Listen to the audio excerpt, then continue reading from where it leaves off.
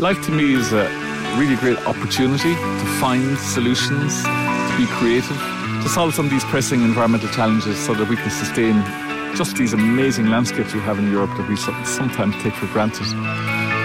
Life ist zweifelsohne eine enorme Erfolgsgeschichte und ich möchte wirklich allen von Herzen danken, die dazu beigetragen haben und mit ihrem Einsatz, ihrem persönlichen Einsatz, Life wirklich mit Leben erfüllt haben. With the EU Green Deal, Europe has embarked on a massive project of change.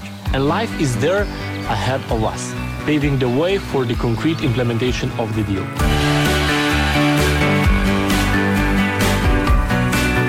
Welcome to Roots in Nature, an episode of the Life is 30 podcast series brought to you by the Life programme to celebrate its 30th anniversary.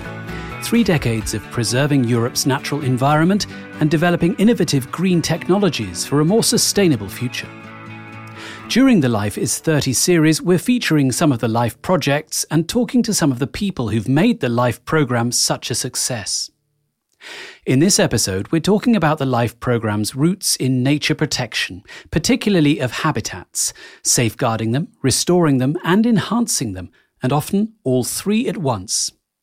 You'll remember from our episode Life Begins at 30 that we guided you through the establishment of the EU Habitats Directive, a cornerstone of EU nature law that protects more than 1,000 animal and plant species, as well as 200 endangered habitat types.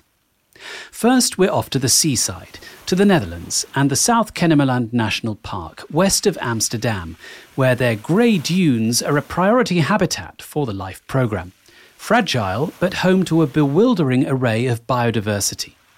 And as this project shows, protecting nature and fighting climate change go hand in hand. I met up with Marike Kuipers, a coordinator of the Dutch Dune Revival Project, which ran for 6 years from 2010. So you've brought me down to what would be the high tide mark here on the beach. We've got some shell fragments under our feet. The sand is harder here. What's special about this particular zone of the dunes? Well, now we are on the side, which I want to show you, because here we made a very beautiful notch into the dunes. And we made this notch because we have a connection with the beach and the dune area. So new sand can blow into the dunes and it can form new dunes. It's quite broad. It's about, we digged about 12 meters deep and about 100 to 50 meters on the top side and in a kind of a V form. It's funneled into a shape, right? Yes, it's funneling. The wind is funneling, so it's going faster. And the faster the wind is going, the more sand it can take. And it's a very beautiful landscape because you have all ridges behind. And that's a living landscape. Living landscape. That understanding is the key to managing dunes because they're always shifting and drifting, or at least they should. Although cutting notches into the dunes made sense from a nature management perspective, it took a while to convince locals, some of whom feared it would weaken the sea defences in a country in which 1/3 of the land is below sea level. But the project considerably exceeded expectations. I want to tell that those lobs, we thought they would grow about 3 to 5 meters a year, but they grow 10 times more. So it is very successful. It's successful for nature, but it's also successful for sea defense, because we need higher dunes when the sea level is rising. When we have a climate change and the sea level is rising, we have a bigger dune system, it's higher. So it's a very important system and we didn't know it was so successful. So it's a very good example for whole Holland and even in northwest of Europe. Also in UK, they say the Dutchies, they do it. Can we do the same? We learn from this project. We all learn from this project. Much of this area used to be a private estate, and over many years, forests and exotic shrubs had been planted. And this is where restoration comes in, because if the work that Marike described was really going to have an effect, it was necessary to look at the habitat in its entirety, and to tackle these invasive alien species of plants. Johan van der Vecht is an information officer at the National Park and worked on the project. This valley we're looking at, it was all covered with black cherry. Black cherry is a non-European species and it was growing very fast. It was almost the only species growing here. So the biodiversity was very low. How did that black cherry get here in the first place? How do invasive species colonize natural areas like this? Well, often it's by accident. People bring species all over the world. Sometimes they think it's a good idea to put a species in a new area. That was here the case. People were planting pine trees and they put the black cherry, they planted it under the trees to get them grow fast and straight. Like Jovien, Hans Vondergem also works for Natuurmonumenten, a leading Dutch nature conservation organisation with almost 750,000 members. One of the project's aims was to recreate the right conditions for the right kind of dune biodiversity to return, a living landscape physically and biologically. That meant removing scrub, trees and grassy vegetation, restoring the original habitat and its biodiversity. There are, of course, a lot of birds in the dunes, dragonflies, grasshoppers, all kinds of beetles, butterflies. They are a main objective for us because the butterflies, they have a relation with a lot of plants which are specific for the dune grasslands, like the pansies, and they are very important for us. And it's amazing. It's very nice to be in an area like this with so much biodiversity. And so, yeah, I'm a lucky guy. Thanks to the Dutch Dune Revival team in the Netherlands for welcoming Life is 30 to their beautiful backyard. What a place to work. Now, let's turn to Humberto Delgado Rosa, Director for Biodiversity in the Directorate General for Environment of the European Commission. Europe's biodiversity continues to decline at an alarming rate, with most protected species and habitats lacking good conservation status. LIFE projects have supported some 750 species and 5,400 habitats through 1,800 projects worth €3 billion of EU co-financing. But it's not enough to counter the major drivers of biodiversity loss in Europe. The first cause of loss is land use change and sea use change. So whenever we modify the ecosystem as it was, we often do it in a way that simplifies things and reduces biodiversity. That's one. The second is overexploitation of resources. We just consume too much and without much care. The third one is climate change per se, which is there's a very direct link to biodiversity. The fourth is pollution of all sorts, and the fifth is invasive alien species. Well, that's biodiversity loss. So what about biodiversity growth and nature restoration? Conservation efforts from the LIFE programme have been successful throughout all habitat groups and all species types, but mostly at local and regional levels. The actions carried out under the LIFE programme have only managed to slow biodiversity loss rather than halt or reverse it. As LIFE turns 30, biodiversity is more important than ever in EU policy making. The main novelty of the Green Deal is not climate, which has increased ambition and very well, but it treats biodiversity as a fundamental issue as climate change is, biodiversity loss. So if you look to the deliverables that have followed from the Green Deal, well, to begin with, the biodiversity strategy for 2030, which is honestly the most ambitious the world has ever seen. We want by 2030 to go further, 30% of land and sea protected, 1/3 of which strictly protected. It was approved together with the Farm to Fork strategy targeting the sustainable food system, some targets in common. And to complete this framework, the Commission just adopted a pioneering proposal for a nature restoration law, setting specific targets for the restoration of different ecosystems, from forests to the urban environment, not only those protected already by the Habitats and Birds directives. The aim is to cover at least 20% of the EU's land and sea areas by 2030 with nature restoration measures. And the Commission proposes reducing the use of chemical pesticides by 50% by 2030. We'll talk about that in another episode of our series, Food for Thought. So thank you for the moment to Humberto Delgado Rosa. We'll be back with him a little later.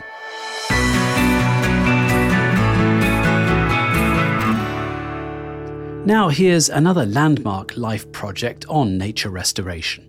Life to Alvars, based in Estonia, focused on Alvar grasslands, which are boreal grasslands on lime-rich soils. 1/3 of Europe's total Alvar grasslands are in Estonia. The areas are semi-natural grasslands, which are traditionally grazed with low intensity by sheep and cattle. But if they are abandoned, they overgrow with junipers and pine trees. And the species richness of plants is disappearing. So our main effort was to clear the areas again and restart the grazing in these areas. And we have done that on 2,500 hectares. That's Annelie Holm, project manager. We had very good outcome from the botanical point of view. Many species that were not found on these sites anymore are now returning. There was a wild orchid species found that was thought to be extinct in Estonia. It has not been found for more than 100 years. And now it reappeared on the restored site. As is so often the case with the most effective LIFE projects, when the local community is aware and involved from the outset, the benefits can multiply. We involved 600 private landowners, 60 farmers, and 20 entrepreneurs who helped with the restoration work and also with the building of the cattle and sheep fencing. So the actual benefit for the locals were very big from the socio-economic point of view. Now, after the project is finished, these areas are continuously grazed by the farmers, and they receive cap payments from doing that, and they also raising meat from these areas. So locals were quite happy with this project. Annelie Holm there from Life to Alvars, a winner of the Natura 2000 prize at the Life Awards 2022, held in May. Well done to them. Now, back to the policy perspective for a moment. Frank Vassen is a policy officer in the Nature Conservation Unit of DG Environment in the European Commission, and his career has given him a broad overview of the LIFE programme. I was a LIFE beneficiary for 4.5 years for Belgian NGOs in the 90s. Even before that, in the late 80s, I was already involved as a volunteer. How has it shaped my work on the policy? Well, I think it's always useful to see a topic from different angles. Now, my work is more about compliance and legal enforcement and promoting the implementation of a Birds and Habitats Directive, less on the work on the ground. But still, you cannot understand the challenges member states are facing or stakeholders without knowing the realities on the ground. As already mentioned, the broader picture is that in Europe and throughout the rest of the world, biodiversity is in free fall. That's why keeping land for nature, such as through the protected areas of the Natura 2000 network, is more important than ever, as Frank describes. If you look at the level of intensification of lands outside the protected areas, we are increasingly in the situation where protected areas are the last, let's say, biodiversity heavens in Europe. That's an unfortunate reality. So even if we have to acknowledge that the protected areas will not be static in time, we need to dedicate some areas specifically to the conservation of biodiversity. I asked Frank for his perspective on the progress of the Birds Directive, a pillar of EU nature legislation that dates from 1979. If we look back, we have done a lot of progress in terms of the direct protection of species, and that is also very much shown in the data. If you look at the species that were subject to direct persecution, raptors, for example, owls, all of them are doing much better now than they were doing 30 years ago. We also got rid of the problem of pesticides killing the birds to quite an extent.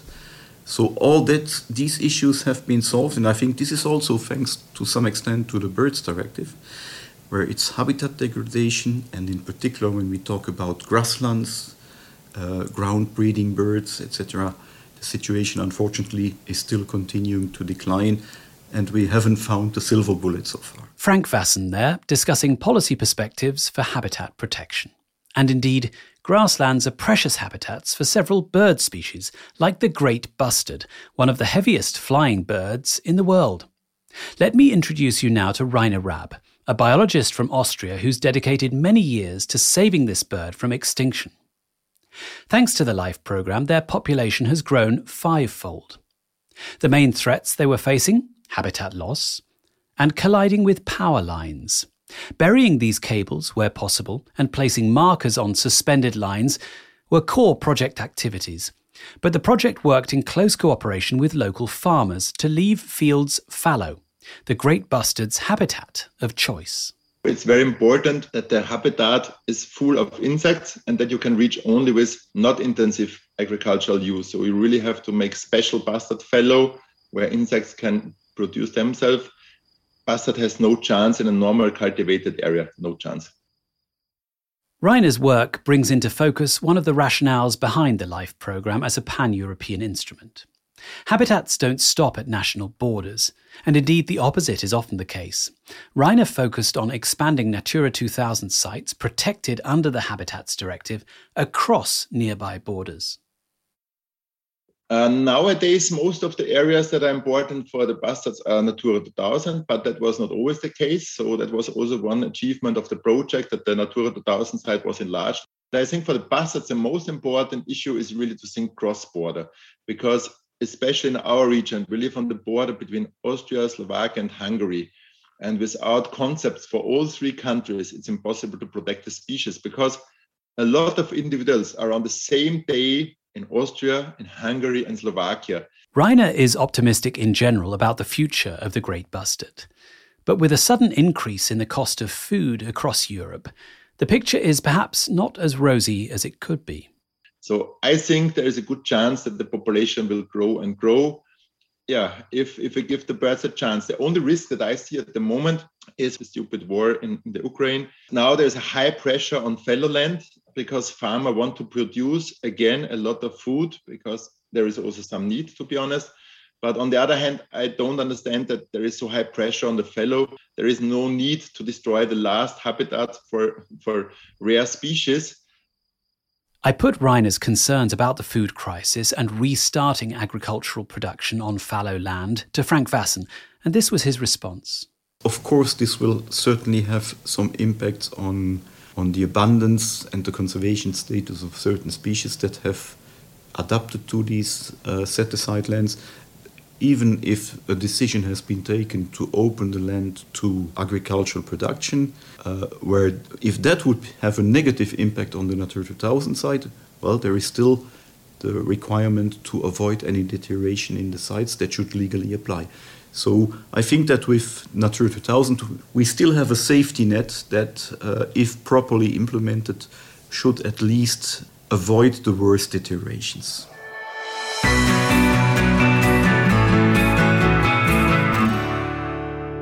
Cross-border projects like LIFE Great Bustard in Central Europe underline the importance of increasing physical links between protected areas to reach the goals of 30% of EU land and 30% of EU seas under protection, as established by the EU Biodiversity Strategy for 2030, as Humberto Delgado Rosa explains. Well, let me go back to the EU Biodiversity Strategy for 2030, because it also says that we should reach the stage of a real trans-European network for nature. And that explicitly includes connectivity and ecological corridors between the protected areas, the channels for species and habitats to be able to migrate and be in contact. One of the measures that came to my mind, for instance, is push for free-flowing rivers, restoring free-flowing rivers. That's a direct element of connectivity, for example. Thanks, Humberto. And that's a great way to move on to our next project in the United Kingdom. And it's worth reminding you here that the UK remains involved in LIFE projects that began under the previous budget cycle. The River Severn is the longest in the UK, flowing from mid-Wales to the Bristol Channel. In the middle of the 19th century, weirs were installed on the river, all well and good for vessels navigating the Severn, but disastrous for the Thwaite shad, a fish that lives in the sea but migrates far inland to spawn in rivers upstream. Thwaite shad cannot jump like the salmon. They can't wriggle round damp margins like eels. or lamprey. They are strong swimmers, but they can't jump. That's Jason Leach from the Unlocking the Seven for Life project. Until the weirs were built, the Thwaite shad used to swim upstream some 250 kilometres to spawn.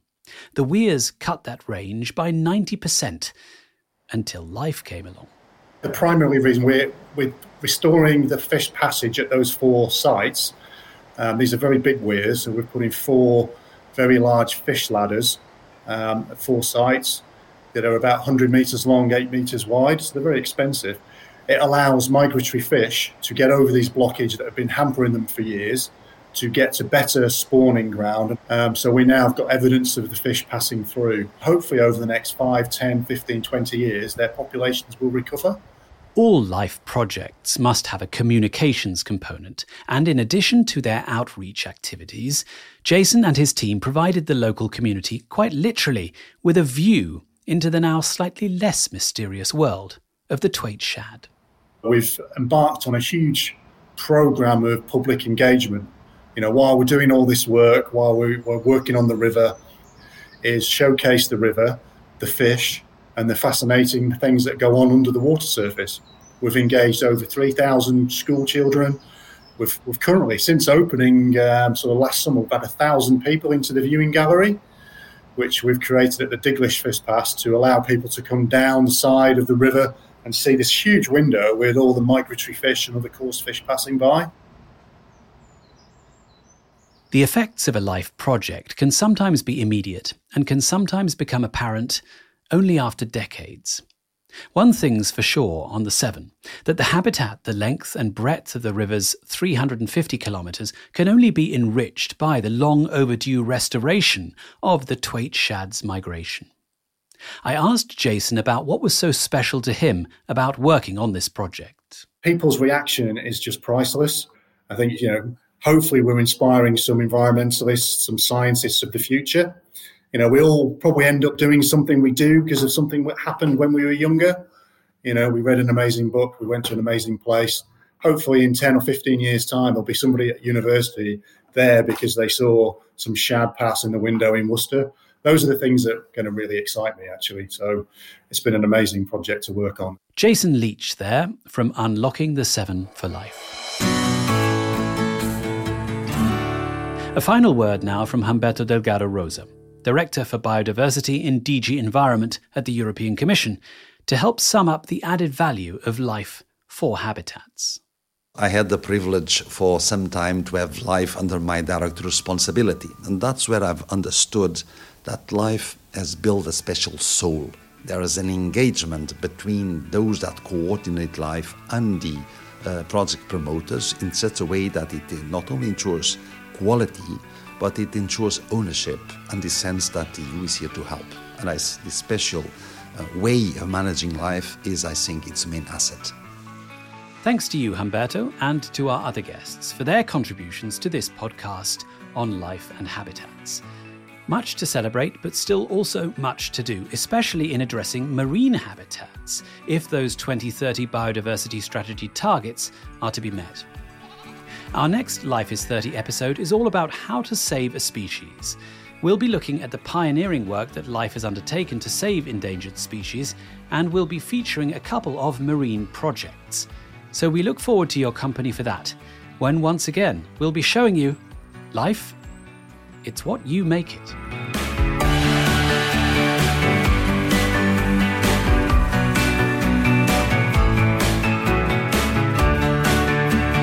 Dear listeners, thanks for tuning in to Life is 30, the podcast series celebrating 30 years of the LIFE programme, the EU's funding instrument for the environment and climate action.